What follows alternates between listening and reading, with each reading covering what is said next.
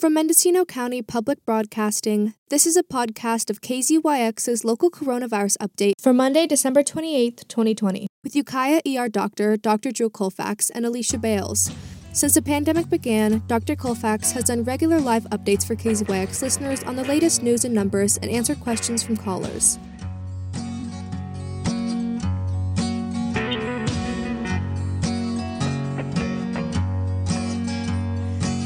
Bad news on my TV screen, bad news on the magazines, bad news on the newspaper, bad news on the elevator, bad news on the street, bad news on my car, bad news under my feet, bad news out the bar, all over my clothes, under my hat, on the radio, in the laundromat. And good afternoon. This is the local coronavirus update here on KZYX. I'm Alicia Bales in the studio with Dr. Drew Colfax. Hey, welcome back, Drew. Thank you, Alicia. I was about to say Merry Christmas, but that's so last week. It was last week. Happy New Year. A Happy New Year. Yeah. Looking forward to it. All of the New Year parties that we're going to be having through the county? Yes, I'm going to. I started reading a series of novels just to prepare for reading all night long on New Year's. It really is that's the amateur drinker's hour night of the year, right? The professionals every day is New Year's, but the amateurs are the days that people show up on New Year's Eve. Right, just one night a year. Yep. Well, it's not going to be happening this year. We're going to find other creative ways to do nothing. One hopes. We're getting really good at it, I think. I know, right? Or at least we've had enough practice. Yeah. So it is still pretty big news time for the coronavirus right now. We're still in the middle of a surge. So do you want to tell us the latest? Sure. So the numbers in the county are actually a little bit stale. They last posted on the 26th, late on the 26th. So, but those numbers reflect another 114 cases since our last Wednesday show, bringing our total slightly over 2,400 to 2,406. There is also considerable delay in getting test results. We're up to over 3,000 pending tests, and over 40,000 tests have been run in the county. Our positivity is still startlingly high at 5.63%. We're still running 29 cases a day, and we have just under 600 individuals who are either in quarantine or isolation as of 2 days ago. And unfortunately, we had another death as well, bringing our total count in the county from COVID to 26. And that person was actually, as somebody who's in his 50s, this person was relatively young, in low 60s, I believe. So that's sobering, to say the least. Definitely. Very sad. Nearby, we're actually doing better than our adjacent counties. Sonoma County has 53 cases per day per 100,000. Napa 68. Lake County 60.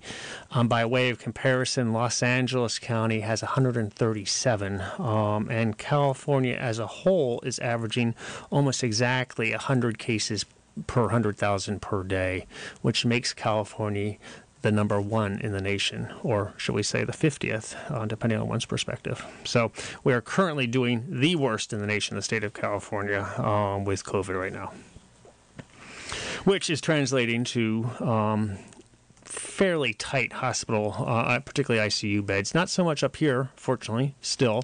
That picture really hasn't changed much in the last few days.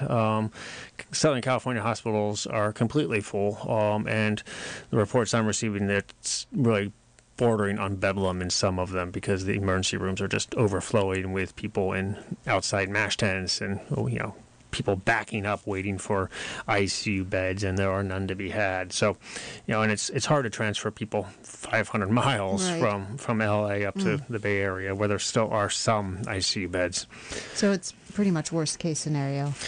Well, it's not quite worst case scenario, but it's close. And I frankly am somewhat cautiously optimistic. I know it's unusual, but I am somewhat cautiously optimistic that we might make it through without getting swamped up here in further Northern California. The Bay Area has been doing a very good job keeping a lid on things, and that will hopefully translate to our being able to keep a lid on things. But, we've been fooled so many times, and we've seen so many states and areas where they get it under control and it just comes roaring right back. And, New York is now seeing a positivity of 8.6 goodness. which is a new record for New York, even higher than what they were seeing back in March and April.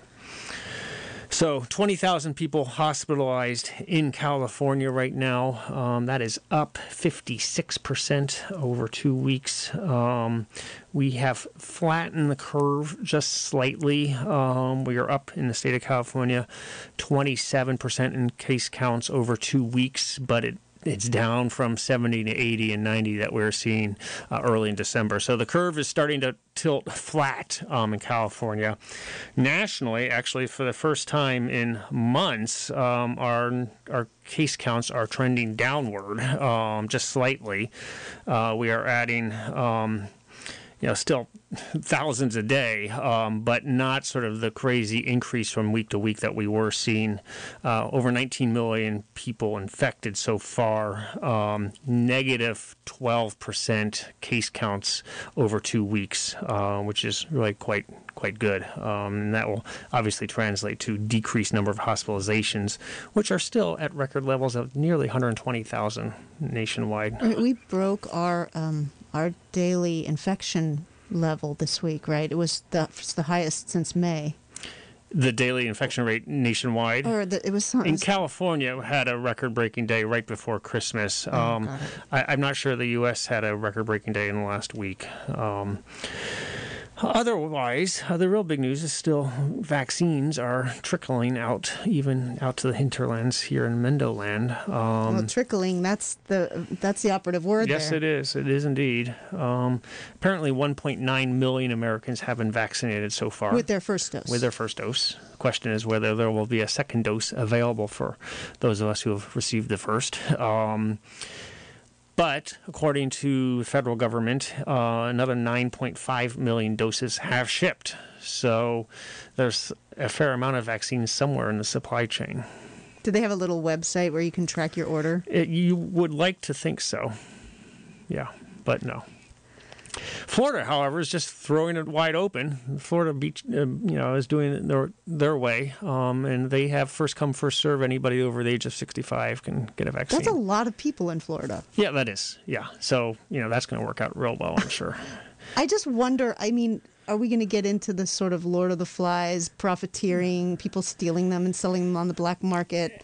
Well, there's a security concern, and they actually are fairly closely guarded. And the boxes, particularly for the Pfizer vaccine, have satellite tracking on them and everything else. So I don't think there's going to be much, black market COVID vaccine. They have to have a very special freezer if they're going to do it. It's very fragile. So if anybody steals it, it'll probably degrade and not be effective. So I don't think that is the problem. Profiteering, to be sure, but that's going to be mostly big pharma that's going to be making the profits on all this. And that's sort of taking government money, right? Because they're making the vaccine free to individuals all over the country. Yes, although the individuals in this country are, in fact, paying the government to pay. Yeah. Yes, so public, private, all free that is, stuff. yes. But at any rate, one of the Operation Warp Speed big pharma companies, Novavax, actually is going into phase 3 with some fairly optimistic preliminary data. So that's one of the big ones. Kind of like Moderna, though, they've never actually brought a vaccine to market. So we'll see. I mean, Moderna's pulled it off quite neatly, so perhaps that will add to our supply. Probably not till late spring, though. So that's about all I have. Not a lot of breaking science over the Christmas holiday, for better or for worse. We are still doing relatively well locally in terms of hospital capacity and utilization. We're not being overwhelmed at all. I haven't been there since Christmas Eve. I will be back tomorrow, so I'll have some firsthand knowledge by Wednesday. Well, we had a report last week on Tuesday the 22nd that the County of Mendocino did start its vaccination clinics. They had one on Tuesday. It was at Carl Purdy Hall in Ukiah at the fairgrounds. And it was what they are, sort of how they're rolling out the vaccine to people who aren't, in your case, which was, I don't know, through the hospital is how you got yours? Yeah. Yeah. So the other kind of 1A tier of people, so the public health is conducting these clinics. And so the first, I think it was 72 doses. The first 72 people in the 1A tier were vaccinated. And I have been told by the county that they are planning on organizing more of these and more frequently as vaccines get here. Right. Well, they will certainly need to do that. I mean, it is obviously a pretty substantial effort to get 85,000 people in the county of Mendocino vaccinated twice. But the local health centers are also getting the vaccine and administering it to people who are in the appropriate tier level. In 1A. And then I guess I'm not sure yet, and this will become clearer, how they are tracking all the 1As and when they are going to decide we're ready to switch into the 1B tier. Well, they would presumably switch to the 1B and go on down the line when there are no more people coming forward in the 1A tier. And not everybody, believe it or not, is coming forward if they qualify for the vaccine. Not clear to me why, other than the fact that they feel they just want to wait to see how we all do. But almost 2 million people, or probably 2 million people in the U.S. have received the first dose of either the Pfizer or Moderna vaccine. So it is on. It's on. I mean, 2 million's not a lot when we're talking about 330 million times 2. And, obviously it has not yet been approved for children. That's obviously a huge number of people. So 330 million U.S. citizens minus people under the age of 16. I'm not sure what that number is. It's probably about 280 million times 2. So we have a ways to go. Yeah. And when you said that there have been 40,000 COVID tests performed in Mendocino County, after all these months and all the tests, it's still only half of the number. And of course, people are getting repeatedly tested. So yeah, I would suspect that 40,000 probably represents somewhere between 15 and 20,000 discrete individuals. The serial test people. Yes. Well, there's nothing wrong with being serially tested, to be sure. Yeah, but it just seems like, wow, even that many tests over that much time, 11 months now, and it's only 40,000. So it just made me think about what it's really going to take to get all 85,000 people vaccinated. Yeah. It's a lot. It is a lot. It's going to take a long time. I saw some story on the news about the polio vaccine effort. And it was like every Saturday, people lining up around the block, they put it on a little sugar cube and they'd give it to the kids. And, it took months and months. Well, they were actually very efficient, though. I mean, they in certain areas, in New York in particular, they got, I think, 8 million people vaccinated against polio within like 2 to 3 weeks, as I recollect. Wow. Just a massive, extremely well-organized federal effort, which would be nice. Would be something to emanate, or to emulate, not emanate. Okay, well, let's go ahead and open up the phone lines if you're ready. Oh, sure. We have a question. I do have an email question, so why don't I just field that one first. The question, to summarize, involves an employee who is traveling internationally, returning sometime in the new year, and wants to get back to work. The question is regarding quarantine versus quarantine and testing. What should be done in that scenario? So that's, for starters, international travel is not a good idea, or any travel right now is not a good idea. So this is obviously taking that as a fait accompli.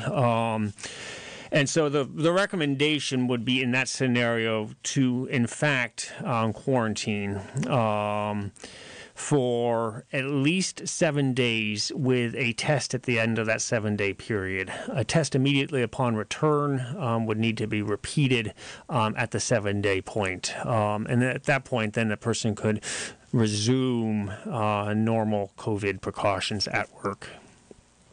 Now, I think one of the things about that question was that the employee themselves didn't think they needed to quarantine. They thought they would be fine with a negative test. Right. Well, and that's the misunderstanding of testing. You really can't test yourself into a sense of safety, at least not immediately. It requires a test and some time. And the time really it had been 14 days, and now it's as short as 10 with some testing, which I think is reasonable based on what we now know about the virus.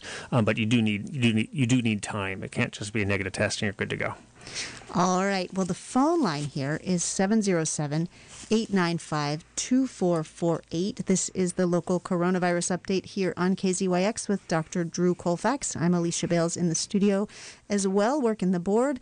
And we've been doing this since, March. March, I think, is when we started. Yep, multiple times a week, just to make sure that you have access to good, useful information about the coronavirus, reliable, evidence-based information, so that you can make the wisest and healthiest decisions for yourself and the community. And let's take our first call. Good afternoon, caller. You're live on the air. Oh, good. You ready for my question? I'm ready. Okay. I am trying to find where on the coast I would be getting a vaccination. And I am in my mid-80s. I think I'm at the top of the list, and from what I've heard. But nobody I've called seems to know anything about getting any vaccine. Yeah, so you're very close to the top of the list, but they still have not, at least in the state of California, to my knowledge, started inoculating people in your category. That's coming soon. I suspect you would be qualified just by your age alone sometime within the next 10 days to 2 weeks. And again, a lot of suspicions here, but I think in your case, that vaccine will likely be administered through RCMS out there. But I don't know that definitively, but they will probably go through the health centers in the county, or alternatively, the county is going to have to set up some sort of mobile vaccination site. But that has not yet been deployed. I do know that they're working on it, but that hasn't been deployed throughout the county. It does happen in Ukiah, but not here yet, or not throughout the county yet. I called the Coast Clinic, and she knew nothing about it. Right. So so they're not going to know anything about it probably, until it's going to unfold in real time, is what I suspect. And so they don't know anything about it yet because the county hasn't, we haven't reached the point where you would actually be eligible for the vaccine. And so it's going to unfortunately happen kind of in a compressed way because there's not a lot of clarity as to who's getting the vaccine, where it's going to be administered, or when. And really that has to do more with the supply chain coming in sort of a piecemeal fashion into the county and into counties throughout the state, and then the public health department having to respond, and then unfortunately also then waiting to see how much uptake there is for the people who have qualified. So right now, for example, as a frontline healthcare worker, I qualified and I got my shot, but I can assure you that not every single frontline healthcare worker has, in fact, gotten the shot yet. There are some people who are opting out, so it's really hard for the county to assess exactly how many doses to set aside for people in each cohort. Does that make sense? So, yeah, but part of my question, my B part of my question is, would I call them? Or I'm not on any lists or anything that I know of. How would I be notified? Right. So that's a really good question, and I think what should happen, and we can be part of this here on the show, is keeping people sort of posted as to which tier we are in locally for qualifying for the vaccine. And we don't have that information right now because we're really still stuck with frontline healthcare workers. It is starting to go to the elder care homes as well, but they haven't made it through those two groups yet. So you're very close, and you can continue to bother me or RCMS or the County Department of Public Health. Those are all. What is RCMS? Redwood Coastal Medical Services. Okay. And I don't have their number in front of me. I'm sorry. They're on. How would it be listed in the phone book? I think it's just Redwood Coastal Medical Service. Okay. Yeah, they're in Wallala, I think. Yeah, but the other option is just to call the coronavirus call center, and I do have that number. It's 707-472-2759. I frankly don't think they're going to have a lot of information for you yet. So I would continue to hunker down as you've been doing for about a week, and then make another round of calls because I just don't think it's going to get to you at least for a week, and it might be unfortunately another 3 or 4 at the outside. So that number was 472-2759? That's the county coronavirus call center.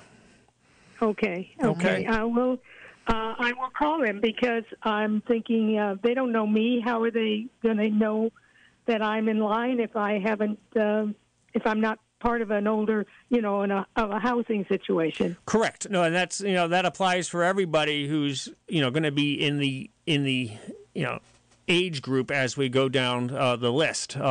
It's still a little ways off, but I think we're going to start seeing this move fairly quickly over the course of the next month or two. All right. Thanks for the call, caller.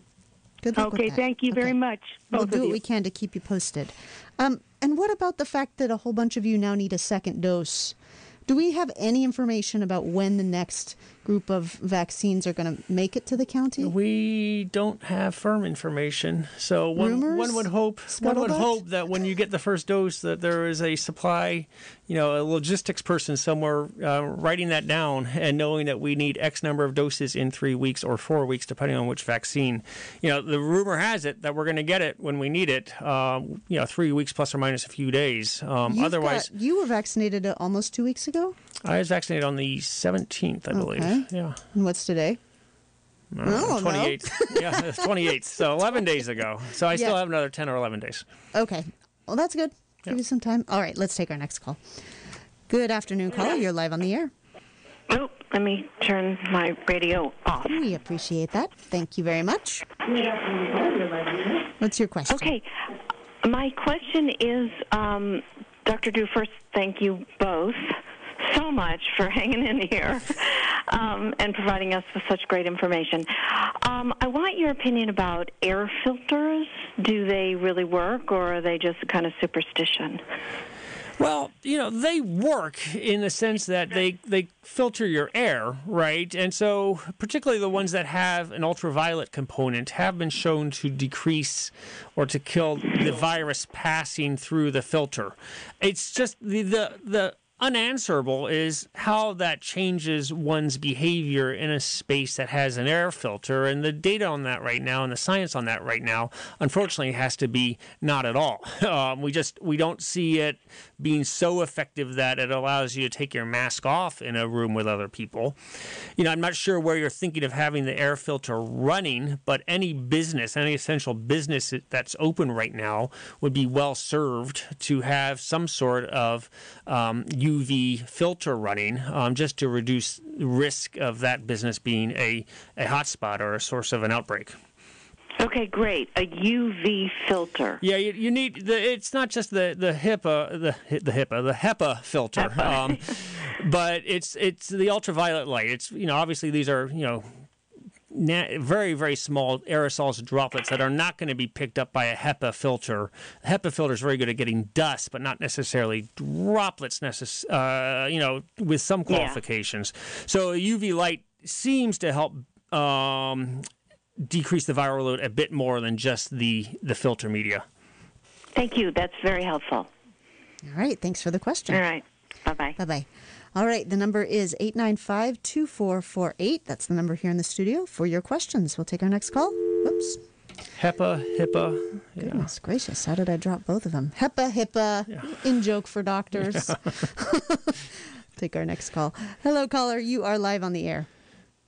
Yes, what would happen if you got the Pfizer vaccine and then 21 days later, if it wasn't available, what would you do? Are the two vaccines interchangeable? Could you get a Moderna shot, or what would happen if they didn't get the supply chain for your second shot? Thank you.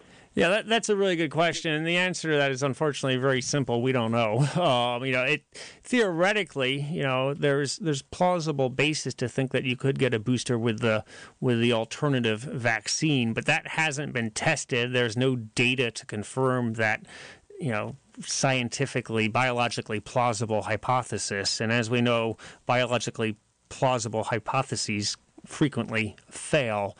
And so what would probably have to happen is if they cock this up and we don't have, the booster shot when we need it, then we're going to have to get, the novel vaccine again and a booster after that to make sure we complete the series the way it's been proven to work. Hopefully we don't get to that point. All right. So you just start over again. I mean, I haven't seen a policy on that, but if that does start to become a recurrent problem, then that's what I anticipate would have to happen. Seems like a waste. You don't want to waste this It's quite thing. wasteful, yes. But I can also, to come to some defense of not holding back the reserve, second shot, it makes sense to get the initial, we got 900 and some doses into the county 10 days ago. It made sense to give that to everybody with the assurance that there was more vaccine coming for the booster. You don't want to sort of sit on 450 doses when you can actually get immunity building in all 900 and some people right away. All right, let's take our next call. Caller, are you there? Caller, yes, I am. Thank you. I have a question about the allergic issues. What's the recommendations on people that do have to carry an EpiPen or have underlying, issues with autoimmune and things like that? And I'll hang up now. And thanks, you guys. Sure. So the recommendation is even if an individual has had a history of an anaphylactic reaction requiring epinephrine or an ICU stay or intubation or something drastic, you should still get the vaccine. What we are doing, what healthcare providers are doing, is keeping the individuals nearby for at least 15 minutes to make certain that you don't have an immediate anaphylactic reaction. And as anybody who's had one of those reactions know, they come on very quickly. This is not a delayed sort of thing where you develop the reaction the next day or 2 days later. If you're going to have an anaphylactoid reaction to this vaccine, you're going to have it within minutes of receiving the shot. That being said, it is a very, very rare occurrence. I think right now we've had 4 or 5 in the entire United States out of 1.9 million doses. So it's a very, very rare occurrence. What is much more common is not even the side effect, but the effect of the vaccine, which is, most of us, if not all of us, have had a very mildly sore arm after the first one. There are some people who've felt sort of cruddy or even run fevers or had what they describe as a brain fog. That's the minority. It's generally seen as a very safe vaccine, although it does produce some effects, which is just your immune system, kicking in and developing a response to this novel protein that it's manufacturing. We have an email question asking about possible long-range side effects from the COVID vaccine. Well, the possible long-range side effects are not known because we have not yet seen this in the long range. However, what we know from vaccines in general and from this vaccine or these vaccines in particular is they're not likely to have any long-range side effects. They are protein-free. There are no preservatives. They're preservative-free. There are no heavy metals or anything else in these vaccines that could even theoretically produce some sort of either real or factitious long-range side effect. They are pretty clean vaccines. They do have a lipid that stabilizes the mRNA, and that's just about it. So, except the other foreseeable long-term side effect is immunity from COVID. Well, right? we hope, right? I mean, the data is quite good on that so far, but we really don't know how long the immunity will last. Whether we're going to need a booster in a year, or whether we're going to need a booster in 2 or 3 or 4 years. Exciting things to come. So much to come. Yep. All right, let's take another call. Hello, caller. You're live on the air. Hi. Good afternoon. Thanks for the show and Happy New Year to you both. Coming this week. I'm wondering if you can give us any information about the outbreak that's going on in the jail and how they would have gotten it, because those guys certainly didn't travel. No, and I'll take my answer on the air. Yeah, that's a really tragic and entirely foreseeable problem, and we've seen that problem throughout the country. Jails are are very confined spaces, and unfortunately, people there don't have the option of social distancing. So, I have little doubt that it was brought in either by new inmates or by sheriff's officers who were asymptomatic and just brought it in. And I don't have a lot of information other than knowing it's up to about 20 people at this point within the jail. I know that our sheriff sheriff is going to come on tomorrow. Is that right? Yes, we're going to have a whole show about the outbreak at the jail tomorrow morning on the local public affairs hour at 9, from 9 to 10 o'clock. We're doing a special show with Sheriff Kendall and Lieutenant John Bednar from the jail, and they're going to talk about all aspects of the jail outbreak. And the phone lines will be open in case I forget any questions, or if you have questions that you'd like to ask them. So good question, good segue too, because I wanted to make sure to announce that. Was that a plant, that question? No, maybe just we're just in tune. And as far as I know, yes, we're up to 22. Yeah. That would be 17 inmates and 5 staff. But they've been testing them all through since last week, so there may be more reported tomorrow. Well, and they've actually been doing a lot of testing, surveillance testing within the jail all along, and so unfortunately, these surges happen in jails and prisons because they're so crowded, and people are so jammed together, and frankly, they're not the best ventilated spaces. So it's really a perfect storm of factors that leads to these massive outbreaks. I mean, we saw that at San Quentin, and we've seen it over and over again in prisons and jails throughout the country. It's just been horrendous throughout the state of California in particular as well. So. Well, and that returns me to a point that I've been making repeatedly: is inmates in either in serving prison sentences or inmates in jails need to be at the very highest of the people receiving the vaccine. I mean, we might choose to keep 2 million people in this country in prison and jail, but they certainly don't deserve to die from COVID if it's preventable. And we are now at a point where it is in fact preventable. And so we need to make that happen for these unfortunate individuals in prison here in jail here in the county. All right. Well, on that note, we are at the end of the half an hour, so we will finish up now, but we'll be back on Wednesday from 3 to 3:30 with more open lines for local coronavirus questions and any other national, global. Yeah, I'm going to be at work on Wednesday, so it's going to be one of those call-in from work type of shows, but we can manage that. The wonders of technology. Yes. We could have you Zoom in. Yeah, the internet connection is not super great at the Adventist Hospital. That is really amazing. It is amazing. Brand new ER and ICU and really no internet connection. It's one of the more modern buildings in Ukiah, but okay, we'll make it work with the old-fashioned phone lines. The important thing is that we get your voice on the air, and thank you to you as well for calling in and for listening. It's important to have your voices on the air too. I appreciate all of your phone calls, and you're continuing to tune in to these reports every Monday and Wednesday. Show staying power, if nothing else, right? Really. Well, and I mean, I guess we're all following it closely. It matters. I just can't believe how long we have been keeping this up. So, all right. Well, we're coming to the end of the year. Coming to the end of the year. Hopefully the surge doesn't surge too much after the holiday travels, but we shall have that data in about 2 weeks. Yeah. Well, and as everybody gets your New Year's plans ready to go, just keep it small, keep it quiet. Yeah, the New Year's plans should be exactly this. Nothing. Maybe a little bubbly apple cider at midnight or something high five with your kids. All right, everybody. Thanks so much for joining us. We'll be back on Wednesday. Stay tuned now for Reveal in Progress. And again, remember, 9 o'clock tomorrow morning, we'll be live on the air with Sheriff Kendall and Lieutenant John Bednar about the outbreak at the jail. So do tune in for that, and we'll talk to you later. Thanks for listening. You've been listening to the local coronavirus update from KZYX&Z Mendocino County Public Broadcasting in Philo, California. This podcast is made possible by funding from the Mask Awareness Project of North Coast Opportunities. To hear this program live, tune in on Mondays, Wednesdays, and Fridays at 3 p.m. Pacific Time to KZYX Philo 90.7 FM, KZYZ Willitton Ukiah at 91.5 FM, and in Fort Bragg at 88.1 FM.